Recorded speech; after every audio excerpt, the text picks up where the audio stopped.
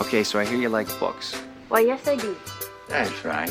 When I was your age, television was called books. And this is a special book. Because when you read a book as a child, it becomes part of your identity in a way that no other reading in your whole life does. And I have gotten carried away. Yeah. Yeah, you have. Are you seeing the books? Everything you would want to read is right here. Feel it. Feels good, right? Now smell it. Nothing smells like that.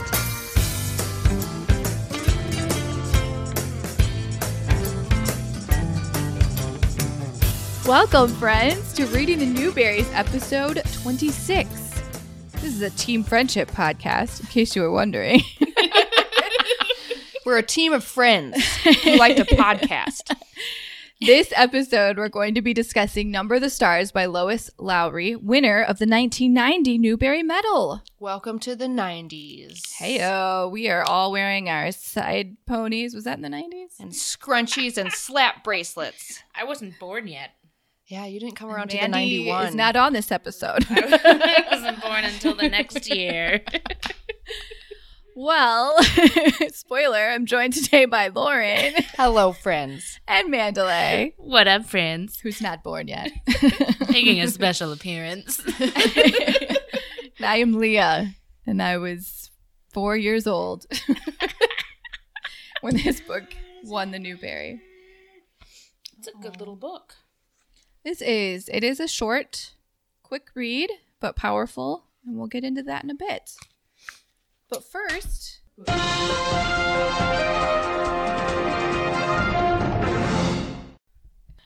All right, it's time for book news. All right, so first up,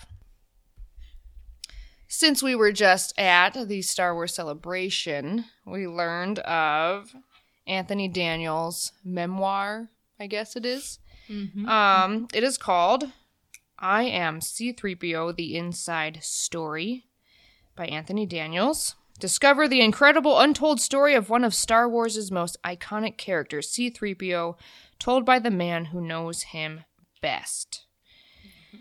It says, now for the very first time, Anthony Daniels will tell C-3PO's story in its entirety, from seeing the first concept images to the early stages of the final film in the Skywalker saga, Star Wars Episode 9, and in the process will also tell his own. This includes his encounters with movie legends such as Sir Alec Guinness, what it was like working closely with George Lucas, and the friendships he formed with Mark Hamill, Harrison Ford, Carrie Fisher, and others. But being encased in a solid shell for countless hours also involved hardships, pain, and in some cases, real physical danger. In I Am C-3PO, The Inside Story, Daniels candidly relays his humorous, unvarnished, and extraordinary story as the man inside the machine, providing fresh new insights for even the most diehard of Star Wars fans. I had actually wondered about that, about being inside the suit. This comes out November 5th, 2019. So look forward to that. Year. I really hope that he reads his own audiobook because I don't know if anyone else would be able to do it justice He- after seeing him. he is so funny. Even if you are not a Star Wars fan, I think this book is going to be hilarious and well written because he is so well spoken and very entertaining. Yes. And if you're interested in behind the scenes movie Hollywood kind of stuff, I'm pretty sure this book will be for you, even if you're not a diehard Star Wars fan, because this guy's hilarious. Yeah.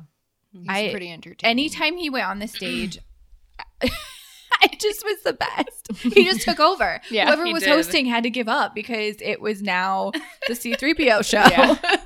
Yeah. He's very much like C-3PO in that he likes to talk. Yes. Yeah, he was typecasted, I think. For sure. Leah, what do you have? So for my book news, I found a book that looks really fun. I believe it's for middle grade readers. It's called The Night Library by David Zeltzer. Came out on April 2nd, so it's already out. You can get it if it sounds like something you want to read. It says The Polar Express meets The Night at the Museum in this fantastical picture book. Ooh. That sounds really cool. It is an adventure about the magic of books and libraries and perfect for book lovers of all ages. So this is about a young boy who goes to sleep and he's upset because he's going to get a book for his birthday. And at night, he is visited by Patience and Fortitude, and these are the 2 stone lions that stand out in front of the New York Public Library. Soon, he's magically whisked away from his cozy home in the Bronx, and the 2 mighty lions show him the wonder of the library. There, the inquisitive Latino boy discovers the power of books and their role not only in his life, but also in the lives of the people he loves. That sounds really cool. I want to read that. Well, it looks like there's also picture. Oh, it's an illustrated book. It looks gorgeous. So that is already out if it sounds good to you. Came out on April 2nd. Lauren, what do you have? So Lupita Nyong'o has her very first children's book called Solway. Solway actually means star in Kenyan. So it says it's about a 5-year-old girl who suffers from certain insecurities due to her deeper skin complexion and being the darkest child in her family. This book deals with the topic of colorism. It's just about encouraging kids and really everyone to just be comfortable in the skin they're in, literally. And the artwork it was done by Vashti Harrison, I think. And she does really... I would describe her artwork as cute. Like, it's just really cute and pretty. So check it out. That book comes out in October. So be looking for that. It is a picture book. So, Leah, what else do you have? So this is not a hard and fast kind of book news update. However, one of our favorite authors, Kwame Alexander, a Newbery Award-winning author, he posted a picture. He is at LA Times Festival of Books, or was at, I think that's over now, but he posted a picture with James Patterson and said, "So I'm writing a new novel with a friend, ... Ooh. That was on Twitter on April 12th. So people are getting very excited about that he might be writing a new book with James Patterson. So we'll have to look out for Kwame's new book. That sounds cool.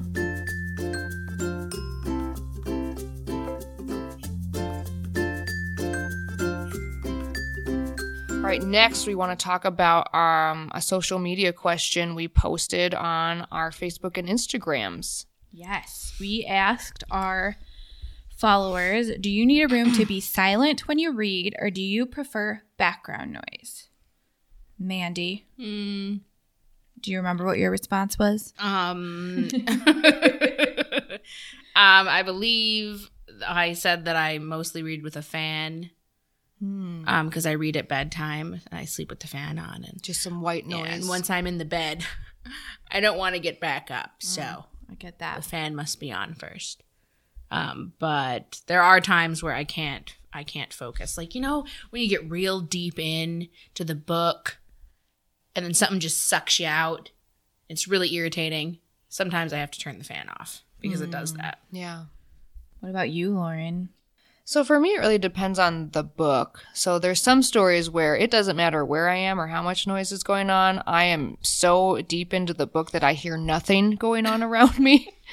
That just depends on the book. Some books, like if it's a Star Wars book, or if I'm reading, like when I read the Hobbit books, I would turn on the Lord of the Rings soundtrack just to kind of put me in the mood. If I'm reading a Star Wars book, sometimes I'll turn on Star Wars music, and more of like the more lighter songs. I'm not going to listen to the opening thing. That's a little distracting. Do that before you start reading. Get you pumped up. Time to start reading. Yeah, but I can't do music with words. So if I am listening to music, it's either like jazz or soundtrack music or classical. So that's me. What about you, Leah? Well, for me, I prefer background noise when I'm doing anything like concentrating, especially reading. I like music to be playing. I like to read when I'm out in public. And I think this probably comes from being a kid that carried a book with me everywhere. I would literally walk behind my mom while we'd be at a shopping mall and just kind of track her feet with the tops of my eyes while I was reading. So I actually prefer background noise. But if my husband and I are reading at night, he needs it to be quiet. So Do you have to wear earbuds then? sometimes, or I can read if it's quiet. It's not like I can't read when it's quiet. I just prefer to have music going. So we can share some of our followers. Angie agreed with Lauren that it depends on what she's reading, but if it's a fluff read, she likes the sound of Lake Geneva in the background, which sounds delightful. So one of our friends and followers, Teresa, said she can read anywhere. Joanna says, well, she said it in Spanish, but she prefers silence. Also, our biggest fan and biggest friend, Joey, says silence in all caps, screamed in my best Fräulein voice, and that is why I have to read in silence at night. But if it means that he will read with me, then I'll do it. Yeah. I'll do it. Look at you, sacrificing for the greater good. Mandy, do you have any of these pulled up? I do. Can you tell us what our friend David said? He's got two. I'll read his first one. David says, if I'm reading to learn, I need it to be silent, but if I'm reading for pleasure, I like some background noise.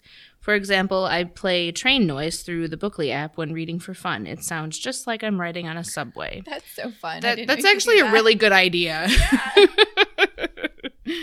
I might start doing that.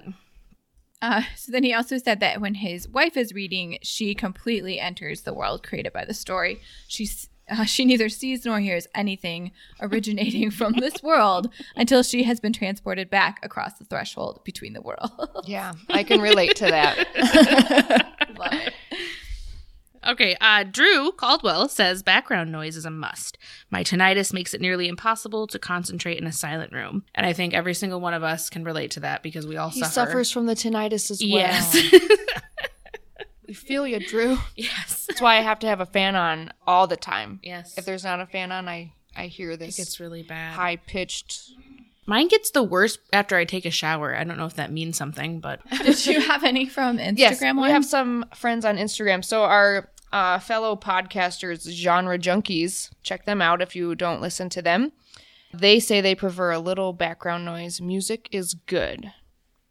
I agree with you guys.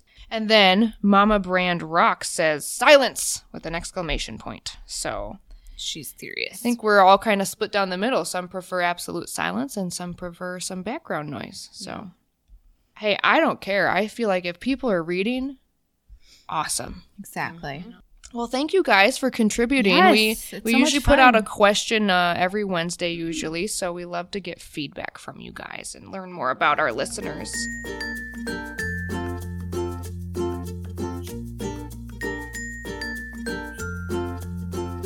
Well, friends, are we ready to get into this book?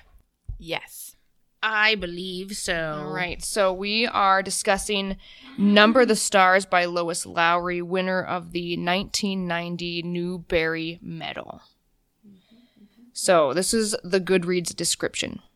10-year-old Anne-Marie Johansson and her best friend Ellen Rosen often think of life before the war. It's now 1943, and their life in Copenhagen is filled with school, food shortages, and the Nazi soldiers marching through town. When the Jews of Denmark are relocated, Ellen moves in with the Johanssons and pretends to be one of the family. Soon, Anne-Marie is asked to go on a dangerous mission to save Ellen's life. Mandy, Yes.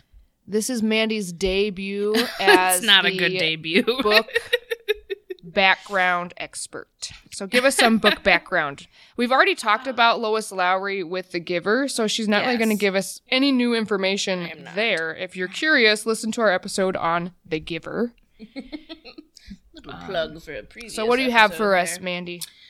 I couldn't really find anything more than what the three of us had already read, but I will say for the people that she wrote Number the Stars based off of stories told to her by her friend Annalise Platt.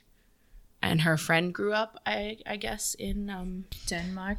Denmark, yes, thank you, during the German occupation. And she actually dedicated this book to her friend. So, that is where this came from. And I also learned that the majority of everything in this book is true happenings. She just built a fictional family around it. Very interesting. So that's really cool to me. And it should be cool to anyone that's read the book. Awesome. Very good. I really did try to find more, but every single interview I read Just said that the she same did thing. on this was, it was the same Yeah, stuff. I think in most copies of the book, in the, what is it called? The afterword. Yes. She talks about, just kind of her inspiration and all of that. So I actually watched like 2 or 3 interviews she did. So read through it if you have the all book. the same, so... It's really interesting. Excuse me. Leah, you look like you want to say something. I was just looking through this information. I don't know what might come up later, but I thought it was really interesting that the rabbi who found out about the Germans coming to take away the Jewish people, they had kind of a little bit of a heads up. He was notified by a high German official, G.F. Duckwitz. Yes. I like that there are names like that out there that you can. I don't know what it is about the Holocaust, but names are so important, and people try their hardest to gather names of people that were taken away or people that were heroes and made a difference. And well, it's cool to hear that there were Germans that did good. Yep. It's like we have to be so careful that we don't put everyone into one category and villainize everyone that's from a certain culture or country. So I like hearing about stories like that. For sure. Yeah, this book is so great, and I love that she has that afterword in there. I love reading history books and then finding out that they are mostly true, even though it's a fiction. And I feel like this story is so well written for children because it's giving them, I feel like, kind of like in the same, like, there's a theme in the book where it talks about the adults only give Anne-Marie as much information as she needs, because if she gets too much information, she's not going to be as brave, or maybe it would put her in a position that would put her in danger if she knew too much information. And so I feel like Lois Lowry does sort of the same thing, and she's giving children just enough information about this situation and time period of history so they can still learn lessons and they can still learn about the history, but she's doing it in a gentle way. Well, and I know for me, growing up as a reader, I love to read historical fiction, and it really piqued my interest and kind of guided me in my later years as I became a teenager and studying things. It gave me that groundwork without giving you too much information. Like, kids in this society probably shouldn't have to and couldn't handle the full brunt. I believe that is the correct word. The full brunt of the Holocaust. I mean, it's a lot. It's a lot for adults to take in. Yeah. But this kind of gives them that little glimpse into this piece of history. And hopefully as they get older, it'll stick with them and they'll learn more about it. And it's very important that this time is not forgotten. Yes. I agree. Well, should we discuss the book? Let's a bit? discuss it. So we meet Anne-Marie, who has a younger sister and a best friend. It starts with them walking home from school, correct? And so this is your first glimpse into their life in German-occupied Denmark. Yes. And they're stopped by an officer. What were your initial, reactions, feelings about this situation? So I've been reading a lot of World War II fiction, adult fiction, and it's just interesting how in all of these books the German officers are portrayed exactly the same, just very, what's the word I'm looking for, snobbish, and just treating, no matter what country they're occupying, just treating the people as less than, feeling like they can take whatever they want from these people. I mean, they were taking these people's best things, like their best clothing, their best food, and just making them feel so small and insignificant. And I feel like that's what they do. Like every encounter that I read in these historical fiction books, that's just how they make the people around them feel, is very small and insignificant and very fearful because they have the power to do whatever they want to them. Right. So I was I've moved on from fear to anger because it makes me upset. It really upsets me, especially when they're picking on little kids. So it's hard to talk about any of this without getting a little bit political. However, I've noticed that just with war in general, when you send just the average young man or woman into another country to kill those people, you have to take away their humanity or it's too much. Yeah. And I think we see that in many cases, but especially with the Holocaust, because we have so many stories that come out of this war. And the Holocaust was such a horrific thing.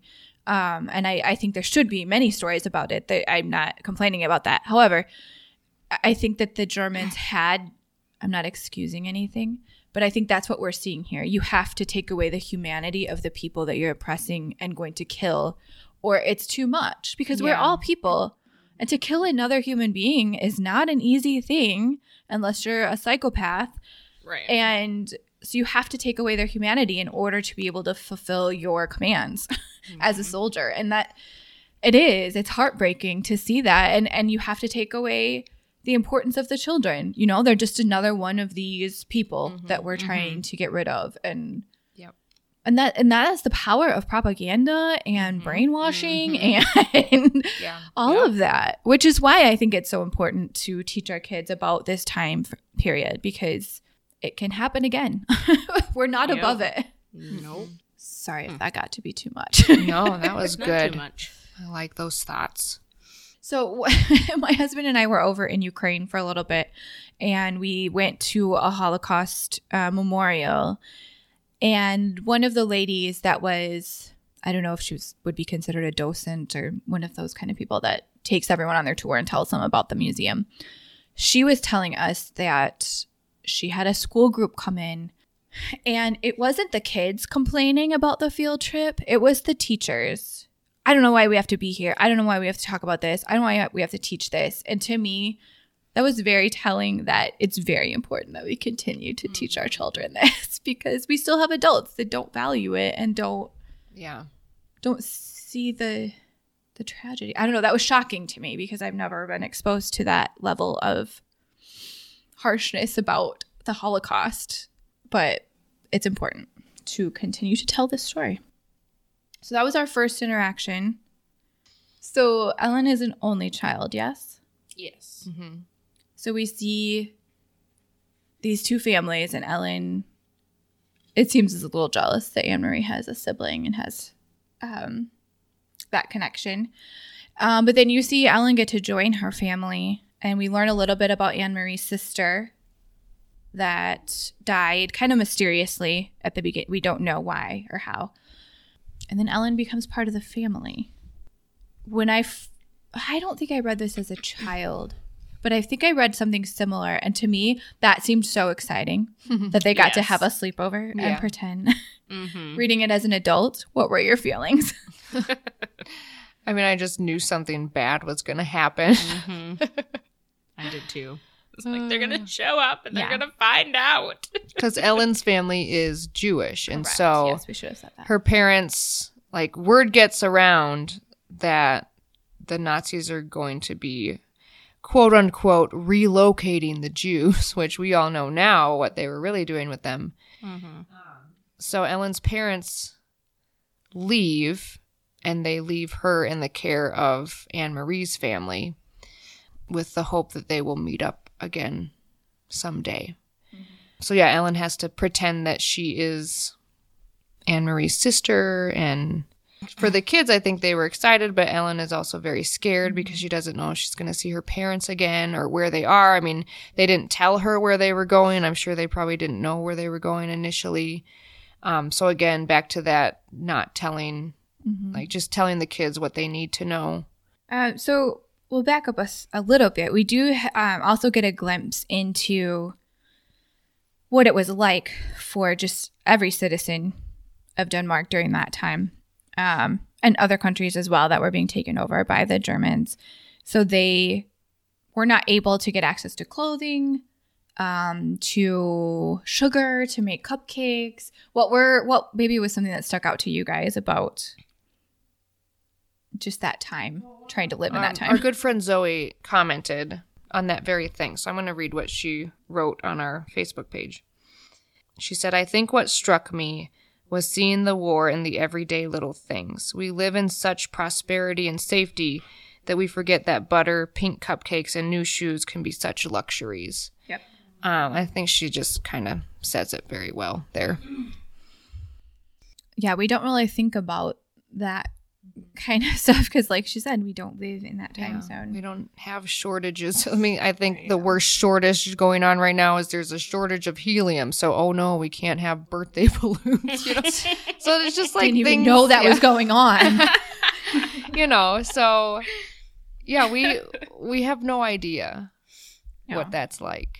Or the newspaper that they got secretly and they had to burn it when they were done reading it. Yeah. Yes. I can't imagine. Well, I mean, kind of. We don't really know what's true in the news nowadays.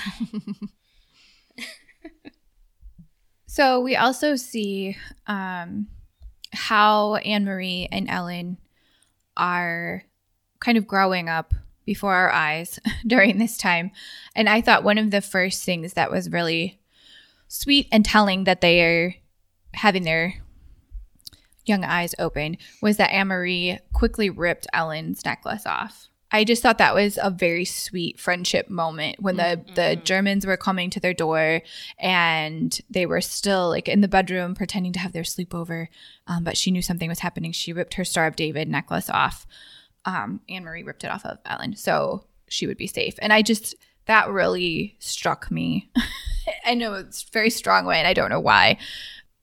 Was there any other friendship moments like that you guys can think of? Were there any other? I mean, I just think, I don't know, like just having, like the two families anyway were such close friends. Like Ellen's parents were comfortable enough to leave their daughter with the Johansons. They felt safe enough to do that. And then later on in the book, we see that the Johansons are willing to put their lives at risk to help Ellen and her parents escape. Where did they escape to? Sweden, was it? Sweden. So yeah, it's just the things that people will do for friendship, especially in these types of situations. It's very, very powerful and moving to read about, and knowing that this was just a retelling of only one of the scenarios that was going on. Right. And this was in Denmark. And I mean, this was probably happening I know for sure these kinds of things were going on in the other countries that Germany occupied. So just to see that coming together of people and being willing to sacrifice their own lives for the safety of others.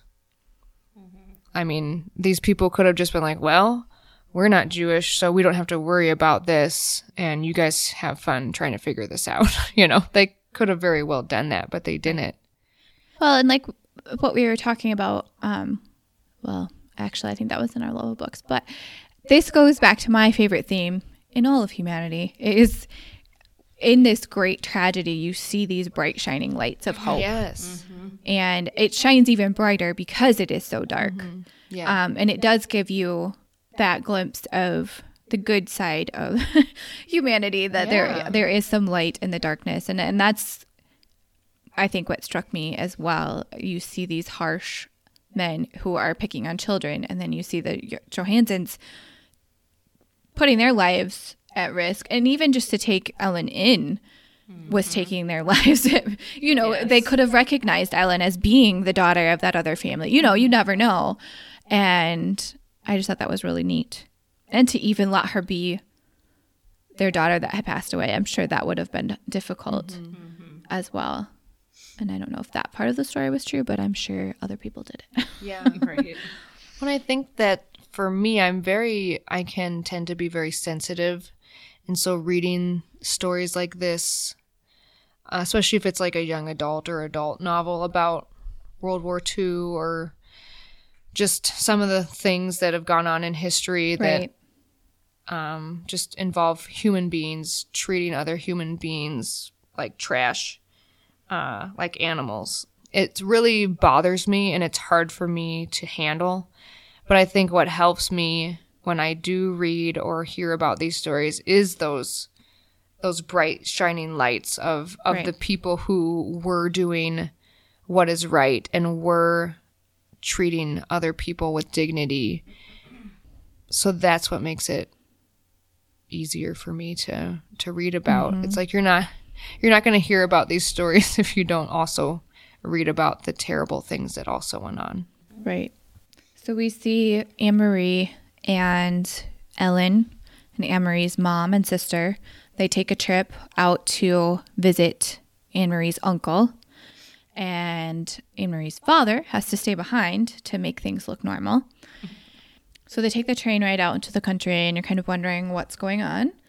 And then this is where we read a lot about fear and courage, and we see Anne-Marie's uncle, Heinrich, I don't know if I'm saying that right, who teaches her what courage is.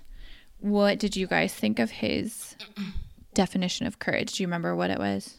I don't remember exactly. It was something about like it's easier to be brave when you don't know as much or something like that. Basically. And just doing what... Just doing what's right. Yeah. Doing what you need to do. Did you kind of agree with what he was saying, or did you have any thoughts? Let's find it. Let's find it in our book. It gives a page number. I did agree with him. So he asks her, he says, "How brave are you, little Anne-Marie?" And she said, "Not very." And so he knelt down to her level, which is always nice when adults do that, and kind of says, "No, that's not true. I think you are brave like your mom and your dad." And he said, "Frightened but determined. And if the time came to be brave, I'm quite sure you would be very, very brave." And then he talks about how it's easier to be brave if you do not know everything. So Anne-Marie has figured out that her mom is lying to her, and she's never known her mom to lie to her before. So it's really difficult to process. And so her uncle is trying to help her understand why her mom would do that. But also, he says that it's easier to be brave when you don't know everything. What do you guys think about that? I agree because, I don't know, she was able to just answer the questions that were asked to her from the soldiers without, like, she didn't have to act. She told them what she knew. Right. So, I'm not sure I agree, because to me, that's not quite bravery. That's just not knowing what's going on. But I feel like the point is he's trying to encourage her to be brave. I feel like he was trying to explain it to a child. Yeah, for me, I think maybe a better wording would be it's easier not to be nervous. Not to be afraid. Which I guess is bravery and courage, but you're not going to be, I don't know, you're going to have more confidence in yourself if you know what you're saying. Right. If you think at least what you're saying is the truth, especially a child. Right. I think they're going to be more confident in what they're saying or how they have to behave if they only know what they need to know.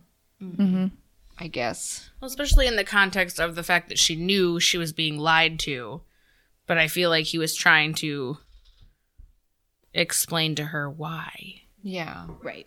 You know, it's not that, you know, your mom wants to lie to you. She's trying to protect you right now. And really, the adults were keeping things from each other, so they wouldn't have to answer questions. They could honestly just say, "I don't know where they are. I don't know what they're doing," which was very smart. Yes. So we see the fake funeral for Great Aunt Bert. This was so clever to me. It really was. And I've seen moments like this before in different Holocaust stories where it's almost humorous. And I think maybe just humorous because it's like that awkward, you shouldn't laugh at a funeral, but like, There's like there are just moments that are humorous. Well, one of my husband's favorite movies is Life is Beautiful. If you've never seen it, you really should watch it. Definitely have some tissues because it's very sad. But there are definitely moments where there's a dad and a son that are in a concentration camp, and the dad's trying to lighten, kind of in this story, similar to this story, lighten or take away some of the fear for his kid and make it almost seem like it's a game that they're in this concentration camp. So there are moments that are really funny because he's trying to be funny. Anyway, so I thought this funeral scenario was a little bit amusing.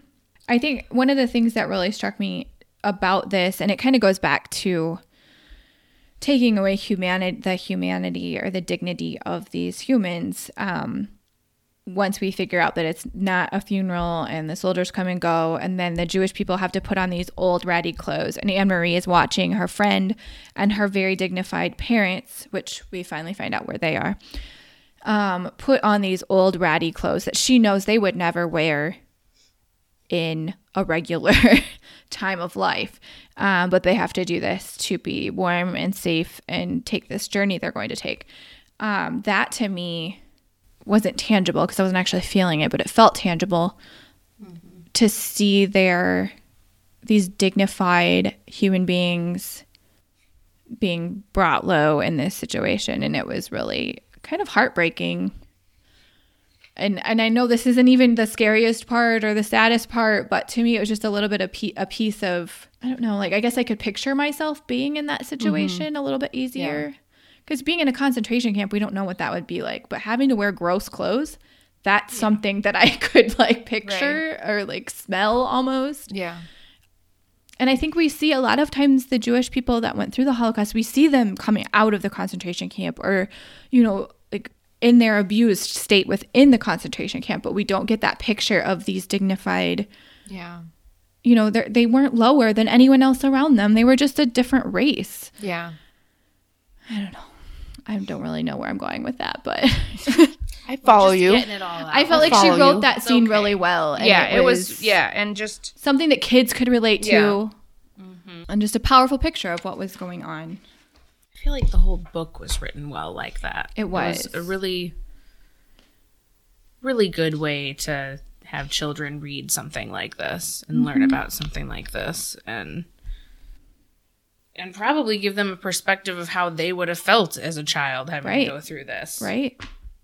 So then we see just the pure genius of these people, the Danish people, and how they are going to help the Jewish people escape. They were clever several times. I was just I mean, on look many at these levels. people. So they have this underground resistance system. Yeah. And we find out that Anne-Marie's sister was a part of it. That was at the end of the book. And her fiance is the one that is kind of coordinating this escape. And so they have everyone put on the coats, and they have to give the baby like sleeping medicine. And they have to go out at night so they won't be seen. That was really intense for me. yes, it was. Yeah. And I've read this book before. But So I haven't, and like again, I've been reading a lot of World War II fiction with adults, and things don't always go happy hunky dory in those books. Like they tell it how it is, and so I was just waiting for something truly bad to happen. And this is a children's book, so thankfully nothing terribly awful happens. So and in this story, I mean, it's a story about how, you know, almost 7,000 Jewish people escaped. So the odds are for them in as far as the true story.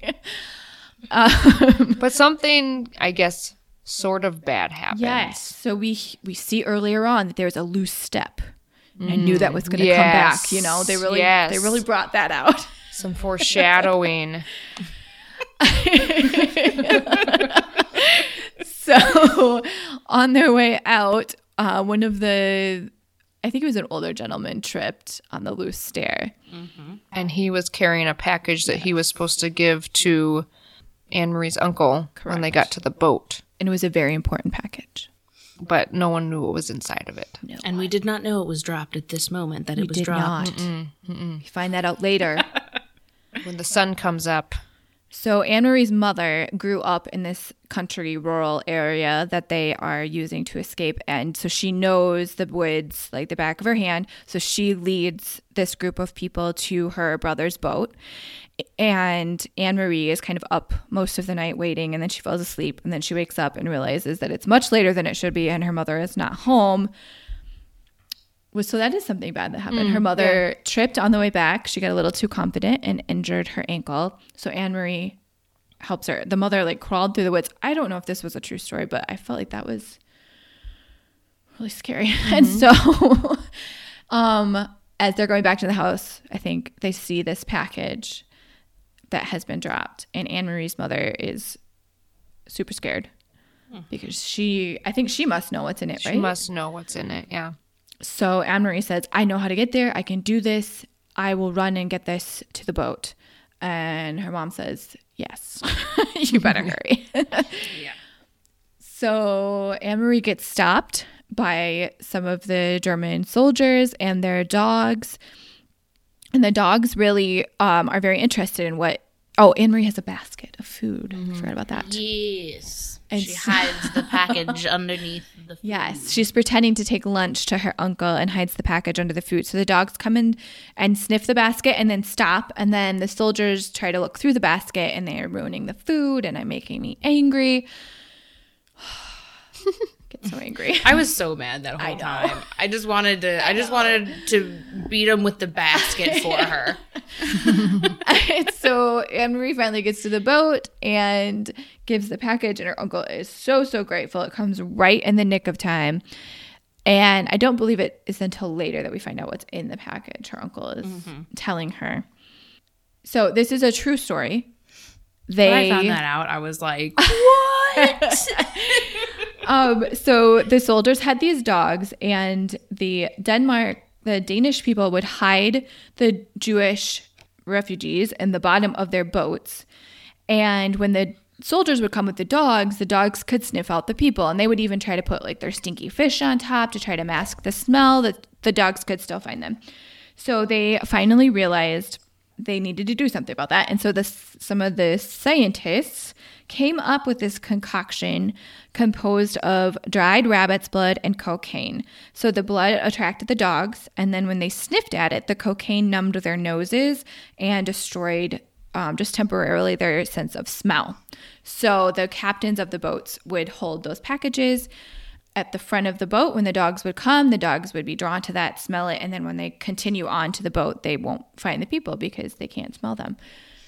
I was so pleased. Yes, that was very interesting. Again, more cleverness. So proud of them. So I'm going to take this moment to read a comment from Liz McDermott on our... this is from our... Book club? Yes, it's from our book club. So she says, I wasn't aware that the Danes smuggled their 7,000 Jewish fellow citizens to Sweden, and the part with the handkerchief blew my mind. So that's what we've just been talking about. She said, I thought for sure the package was passports or other such necessities. Books like this always make me think, too, if I could have been brave enough to do anything like they did. I really resonated with the concept of knowing the least amount of information possible allows you to be as brave as you can be. I always thought that it was so you wouldn't spill details if captured, but that perspective makes a lot of sense to me now. So she liked that part about bravery. This is why we love our book club. Mm-hmm. We get different points of view. Yeah. Mm-hmm. And I like Liz. I didn't know about this. And like reading about it, I was just like, yes, like this is like the coolest thing ever. Like, why hasn't a movie been made about this? Right? It just seems like super epic. And I guess maybe things like this, or I guess stories like this have maybe the spirit of these stories have been taken and put into different other genres. Like I even think of Star Wars. This is something like in Star Wars where they're trying to help people escape from the hardship of the Empire, right, and all those things. Like just, so yeah, I think we can see the spirit of these moments in history and other stories. But I don't know, I just feel like this is a story that needs to be told more. Right. So I don't know. I would just say if you are a parent and have children, or maybe you're a teacher, like this is a great book to read with children. Number one, so they can learn that this happened. And then, number two, just teaching them about these themes of friendship and bravery and just standing up for fellow humans and treating each other with dignity. Yeah, and I think one story that we are more familiar with, and others might be as well, is Corrie ten Boom. She was also someone who helped smuggle. She was a Dutch citizen, so a little bit different. But we do see different stories like that where people give up a lot. In her case, ended up going to a concentration camp. But I love these stories, and they need to be told. And I love that we have children's books that make them accessible to all ages. Yep. So I think Indeed. This book is very deserving of the Newbery Medal it received. I agree. It's not like it's a short read. And yet it felt so long to me. Like, not in a bad way. Yeah. I think it's an easy read. It took me a while to get into, so maybe that's what you were feeling, Mandy. It took me a while to get into it. No, I got into it fine. I just felt like the adventure was long, I guess. I don't know. Yeah. I had a good time. But yeah, it's just she's taken a very complicated and scary time and history and not simplified it, but just brought it down to a child's level. And I think, too, this age range, and Lois Lowry writes about it in her foreword in the book, at least in the books that we have. But this book is written mainly for that age group, 10 to 12. The little girl in the book is 10. And that's such a powerful age for kids because they're becoming aware of the difficulties in the world and their personal responsibility. And I think this is a very powerful book for that age range to see, like we have already talked about, would we do, would I do that? Would I be that person? Would I stand up for my friend? And I think it will apply to everyday life too. Will I be the one that stands up for my friend if they're getting bullied, or stands up for the kid that's not popular, but things like that. So I think it's just helpful, all around helpful. And this is the kind of book that I always picture when we talk about Newberys. And so when we read books like Ginger Pie or other such books, I get so disappointed because this is what I'm looking for in a Newbery. Yeah. This book was all around. Like, this is a book that is making a significant and lasting impact in children's literature. Like,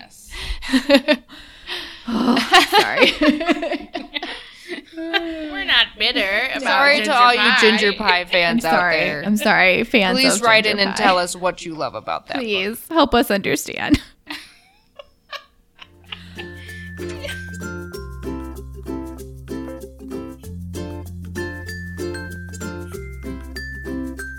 Well, we did it. Good job, We discussed the book. We discussed a book. And I read it, the whole thing. I'm so proud of you, Mandy. And I'm reading other books. We're making positive steps. Send your encouragement to Mandy. It's a new leaf. Words of affirmation. Good job, Mandy. Encouraging her to continue reading and finishing the books that we read on this podcast. Well, will you read the next book? Lauren, it's your turn. It's my turn. Tell the people her turn. what we're going to read next. So I have chosen Roll of Thunder, Hear My Cry by Mildred Taylor. Oh. This is the winner of the... Hang on a second. This is the winner of the 1977 Newbery Medal. Oh. I wasn't born. So yes, this is a book in a series.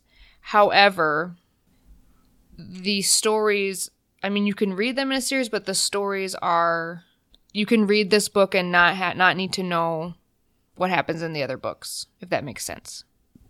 So it's this. It does make sense. The series is kind of tells the story of this family, the Logans.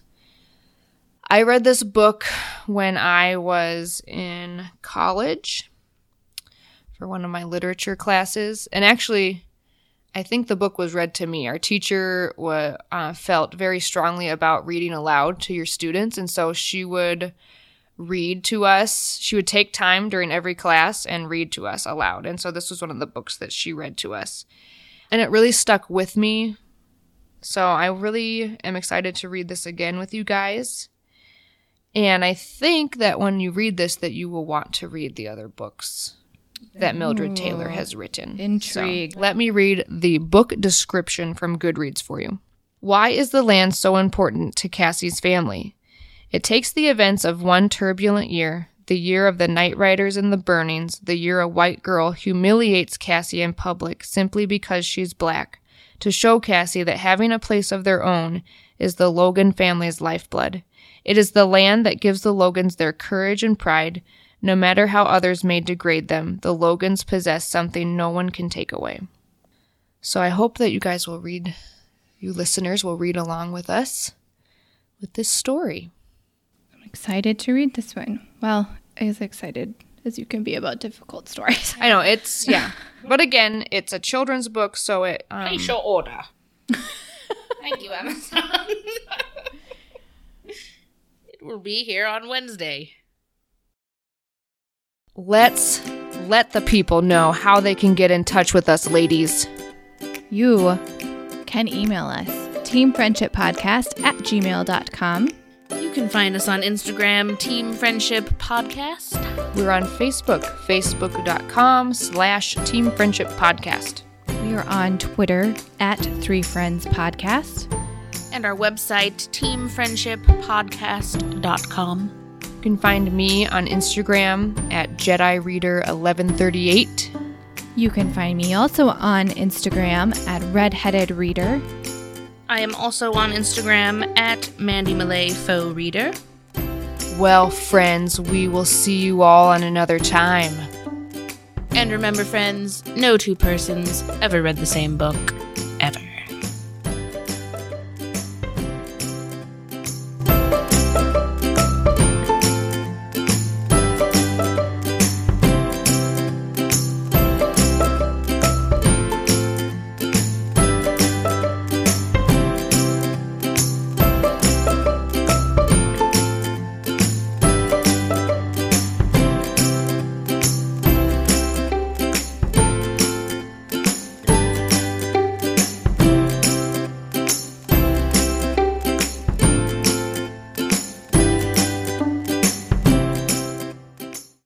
But first, if Lauren is going to be okay. Young boy, are you doing okay?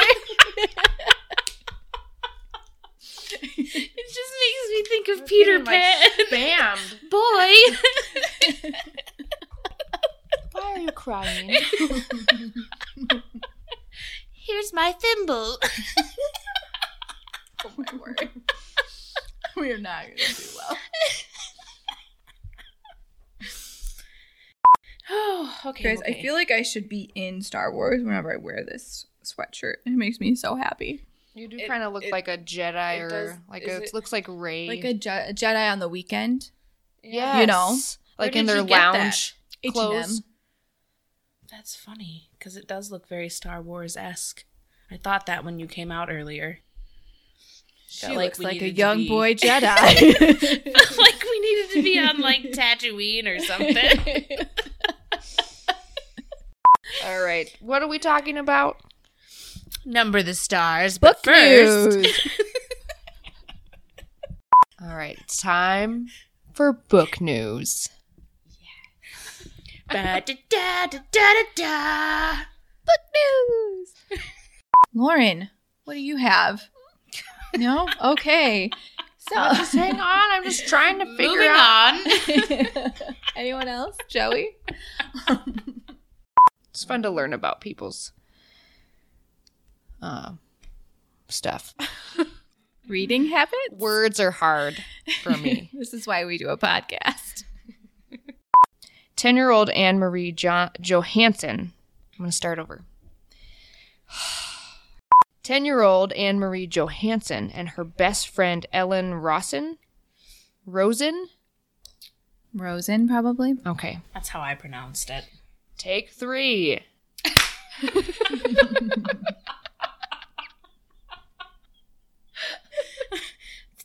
4 hours later. Thoughts. Let's find it. Let's find it in our It book. gives a page number. I did agree with him. Oh no. Everything's fine. So let me read the book description from book. Oh, my Lanta. Okay. You're having a hard time today, Lauren. Well, let's let the people get. Let's. Oh, my word. We're gonna tell the people how they can reach us. Leah? Via the social medias. Okay.